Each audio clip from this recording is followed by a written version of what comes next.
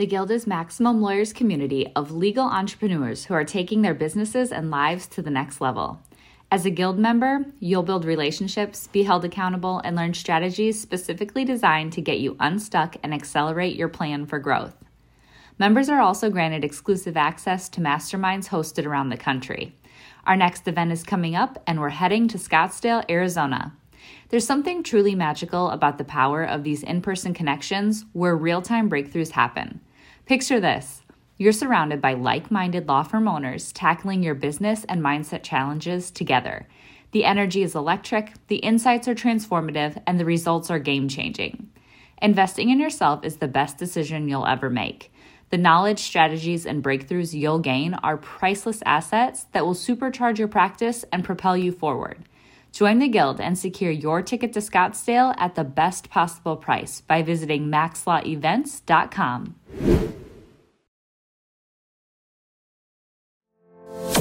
Run your law firm the right way. This is the Maximum Lawyer Podcast. Your hosts, Jim Hacking and Tyson Mutrux. Let's partner up and maximize your firm.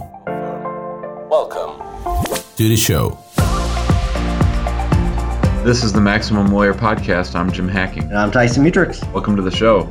Episode 5, brother. What is up? Yes, we've made it. And you survived trial. Congratulations on your victory. Thank you. It was a tough one, but you got a plaintiff's verdict, so it was good. So I'm happy. Client's happy, so that's what matters. That is what matters. All right, so today we're talking about niching down, about trying to find or developing particular focus or practice areas within our law practice. We both sort of have different approaches to this. We're going to talk about sort of the value and maybe the negatives in niching down, picking that one practice area or two practice areas. So I'm going to open it up to you. I think we have similar perspectives on this. I wouldn't quite call them different, but I think we have two different perspectives. So you do one practice area and one practice area only, and you do it really well. I do two, and I feel like we do them well. I don't personally think that you can do more than two very well. And there's two reasons why I don't suggest doing more than two. And that's one, you can't do more than two very well. The other part is you can't market more than two very well. I'm able to do it in a way where, like, whenever a client asks me, you know, what other practice areas do you do? If I'm on a personal injury case, I tell them I only do criminal defense. And I do criminal defense because I get to try a lot more cases that way. And it's a selling point to personal injury client because they know I've been in the courtroom a lot more than most personal injury attorneys, because most personal injury attorneys that just do personal injury they don't get the courtroom that much anymore. It's just a fact. It just doesn't happen as much unless you just absolutely force yourself to. So I think it's a good selling point. It's a way to market, but that doesn't mean that whenever I market, hey, I do both. I think if you were to look at probably 95% of my marketing, other than looking at my main website, it's going to be directed towards one practice area and one practice area only. And they don't typically find out that I do other things until after the fact. So that's my perspective on it. What's your take? So for me, it was always about following the need. Like, I went where people asked me to go. So I had a lot of friends and acquaintances in the immigrant community. And when I opened up my law practice, my thought was that I would be sort of a general lawyer who did things for immigrants, including immigration. But as time went on, people kept asking me to do more and more immigration and less personal injury stuff. And so it just became pretty clear to me that where I needed to be was immigration. And so it became relatively easy for me to decide to focus. And I think there's so many benefits to focusing on one or two practice areas that we're going to discuss in a little bit, that it totally outweighs the quote unquote lost opportunities of turning down that one case that you might want to take that you could probably handle. But if it takes you off your A game and what your focus is going to be, I think that can really throw you a curveball. I want you to tell your story, because I don't know if we've really gotten deep into your story, how you got to niching down. I mean, you started taking less and less of other practice areas, but tell the whole story about how you niched down to immigration only and how you started getting those clients. Because I think it's a really interesting approach, and you just made the commitment and you did it. But tell people how you actually did it. So when I graduated from law school, about a year after that, I changed religions. I converted to Islam and I became a Muslim. And I would always go to the mosque and people would ask me to help them with their civil rights things or their immigration things. And this was especially true after 9/11. At the time, I was a barge attorney representing shippers and insurance companies moving freight up and down the river. And when I would be at the mosque, people would ask me, can you help me with immigration? And I would say, well, I'm a barge attorney. And they would look at me like I was from Mars. They didn't know what the heck a barge was. And I would try to refer them to some of the immigration attorneys in town that I knew. And those immigration attorneys always told me that they were too busy. And I thought that would be a good problem to have. So, the story of me going out on my own is sort of a long one. But basically, my wife and I talked it over for quite some time. And even though I was a partner at that maritime law firm, after we had our second son, we bit the bullet and I went out on my own.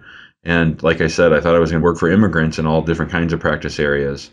But really, it became clear pretty quickly that where the greatest need was immigration. And it was nice for me because I'd been a litigator for 10 years or 12 years. And so to bring that litigator mindset to immigration, I think was sort of a different approach than a lot of immigration attorneys who, there are plenty that are really strong advocates, but there are also a lot that just sort of push paper and hope that USCIS and the government gives out these benefits out of their good graces. And that's not sort of the approach I take. So for me, it was pretty easy to focus on immigration. And then as time went on, I just developed more and more of it. And I came across a quote, or I heard something one time where the speaker basically said that people's attention spans are short these days, that basically when you're an attorney and you want people that when they think of you, they think of one word. And when they think of that one word, they think of you.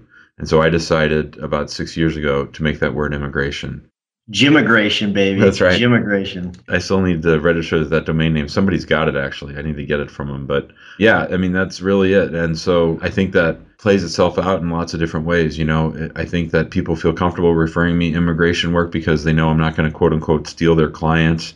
I'm not competing with them. If I were doing car accidents and you were doing car accidents, then you might not want me to be as successful as you are. And there might be some suspicion there or whatever about people stealing clients. I also think it makes it easier for the larger firms in town to send me immigration because a lot of them don't have an immigration attorney. And if I were out suing their clients, that would make it hard for them to refer to me. So I just think, for me at least, there have been a ton of benefits to niching down. And then, it makes your marketing easier. It also makes your processes easier. Like if I had to handle a car accident case right now and I had to do discovery and get, you have systems for all that stuff and you're very efficient at it because that's what you do. And so we're very efficient with getting a citizenship case or a green card case out the door.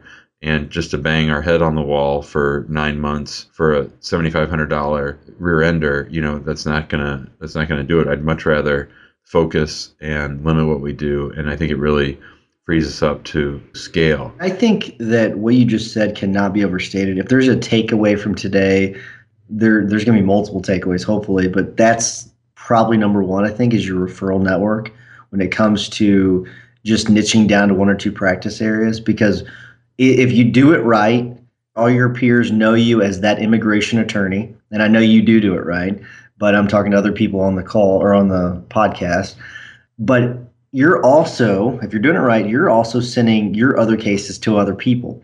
So there's a reciprocity principle to this where you're sending all your cases to them. They're going to have this obligation to feel this obligation to send them back to you because you're the immigration guy. You're the immigration guy. You're not the criminal defense guy. You're not the injury guy.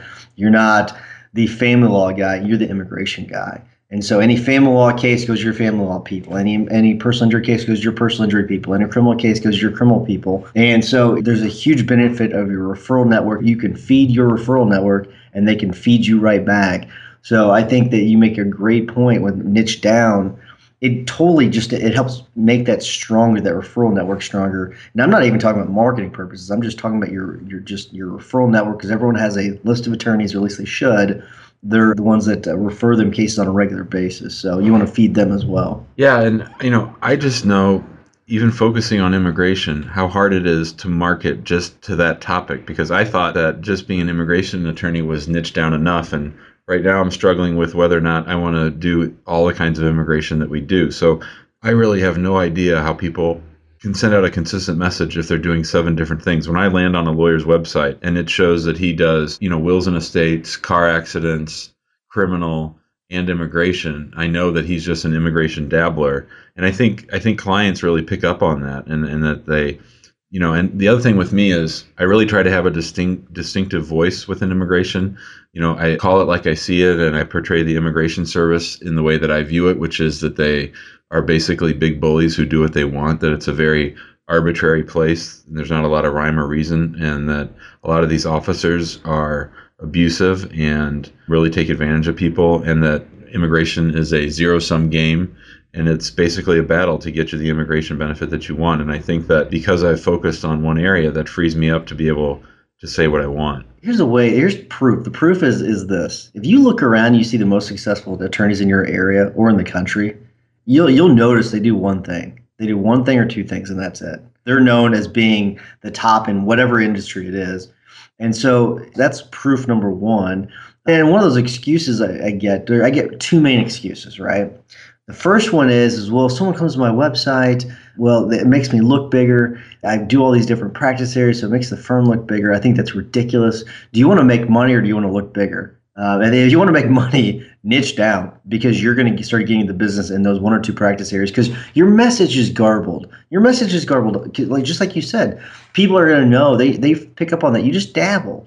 But if someone goes to your website, Jim, they know you do immigration and you do it really well. You don't have a garbled message. If you go to someone that's got 12 practice areas on their website, you know what? They may look better, but if it's only one attorney, they're going to look up and see how many attorneys are in your firm. So one attorney, they know you're not doing all those practice areas. That's ridiculous. People are smarter than what some attorneys give them credit for.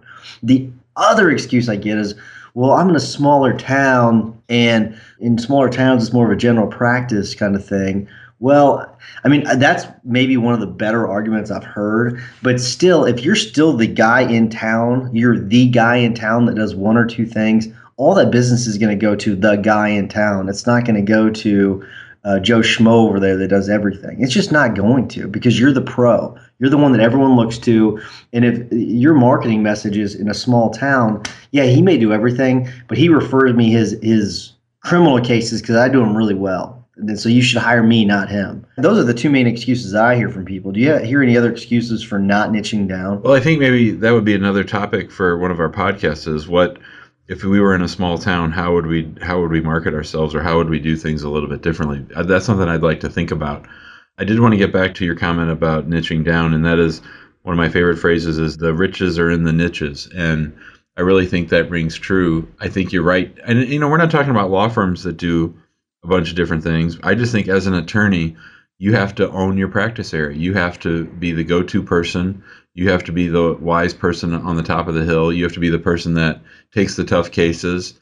And obviously on all this, you got to do good legal work. And I really think that putting aside marketing, putting aside referral, that really focusing on one practice area, I mean, just within immigration, it's so freaking complicated that we have to go look things up. And, sometimes I'll get these criminal defense attorneys, literally this has happened probably 5 times in the last 2 years, where I'll have a criminal defense attorney who has an immigration client, and they're literally, it's 12:30, and they're like, the plea's at 1 o'clock, and we're trying to figure out if there are any immigration consequences to his plea. Can you help us out? And I'm like, yeah, I'm going to help you out. Here's the first thing you do. You go in and you see the judge. Judge, I can't plea out my person today because I don't know the immigration consequences of his plea, so I can't give him good counsel on what he's about to do. And then we sit back, and I start over every single time looking at a criminal immigration matter, and I start from scratch. And that's after having done it for almost a decade. And so I think that just dabbling is bad for marketing and bad for networking, but most importantly, it's bad for your clients. If you're not living this stuff, breathing this stuff every day, you're just not going to have the expertise and the skill set to be able to give good representation to your clients. And that's the other part of this too, right? It's the good representation part of it. It's not just the marketing. And I always ask this question when I speak at classes at SLU or WashU or wherever. I say, what's the most important part of running a firm? And they always say, well, it's doing a really good job representing your clients, being a good advocate. And I say, nope. It's getting the client through the door. That's absolutely the number one thing, right? But it's not everything. Number one thing is getting them through the door, because then you got to go to number two, being an advocate. And you cannot be a good advocate for someone if you've not gotten them through the door. So that's number one, getting through the door. So it's very important, but it's not everything. Now, here you're talking about the survival of your business, not your skills as a lawyer, because obviously the most important thing from an overall legal standpoint is to get your client the best possible result. What I'm saying is that you cannot be good at your job unless you first have the client, because if you have no clients, you can't practice, right? You could be the best lawyer in the world, and if you don't have clients, you're out of business. Right. And so the second part of that is you have to do your job really well. And you can't do your job really well once you have those clients unless you're doing one or two things. I'm a firm believer of that, because you and I both spend an immense amount of time just getting better at our craft. And how are you going to get better at your craft if you are doing family law cases on one day, the next day you're handling a criminal case, the next day you're handling a personal injury matter, you're taking a small business matter for this guy that you represent on his divorce 3 years ago. How are you going to know all that stuff? You don't. I'm sorry, you may be the smartest attorney in the world. You cannot be great at any one practice area if you do everything. You just absolutely cannot. You can't convince me the other way. I mean, I don't know if you have an argument for it, but I don't. There's no way you can be the best attorney in that field or even a good attorney in that field if you do everything. It's just not possible. There's just too much law out there to have to know. Yeah, we might want to have a guest or two on here if someone has a contradictory view. I think that there are some sort of high-end commercial litigators who feel like they can pick up a complex matter and learn not only they have the litigation tool skill set to navigate the court system, but also the intellect to dive in and pick up a whole new fact pattern and business background so that they understand the nuances of the case. But I just think that those people are pretty rare and that it's pretty hard. I mean, yeah, they could, but here's the thing, they're going to have to relearn it, or not relearn, but they're going to have to learn it. Yeah. Just picking up that file. Whenever a client comes to your office, right, they're asking you a bunch of questions. How are you going to answer those questions when they first come into your office? Or is your answer going to be, I've got to look that up for you? I mean, and so that's going to make it less likely you're going to get the case anyway.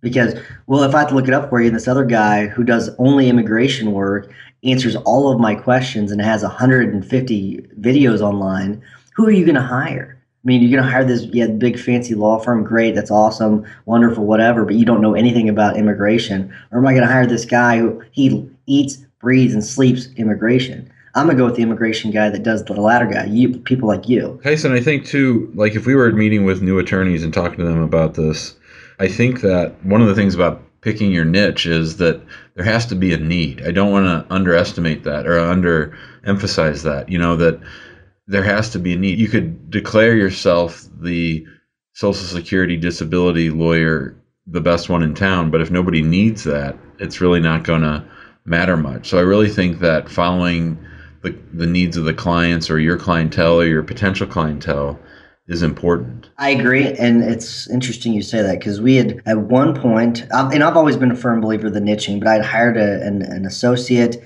and he had an interest in small business matters and some litigation stuff. And we had a client, it was a criminal client, had some Medicaid fraud issues. And so we had recognized a niche. And so we had done a bunch of research and started targeting Medicaid fraud clients. And we actually started to build that book. There's a need there.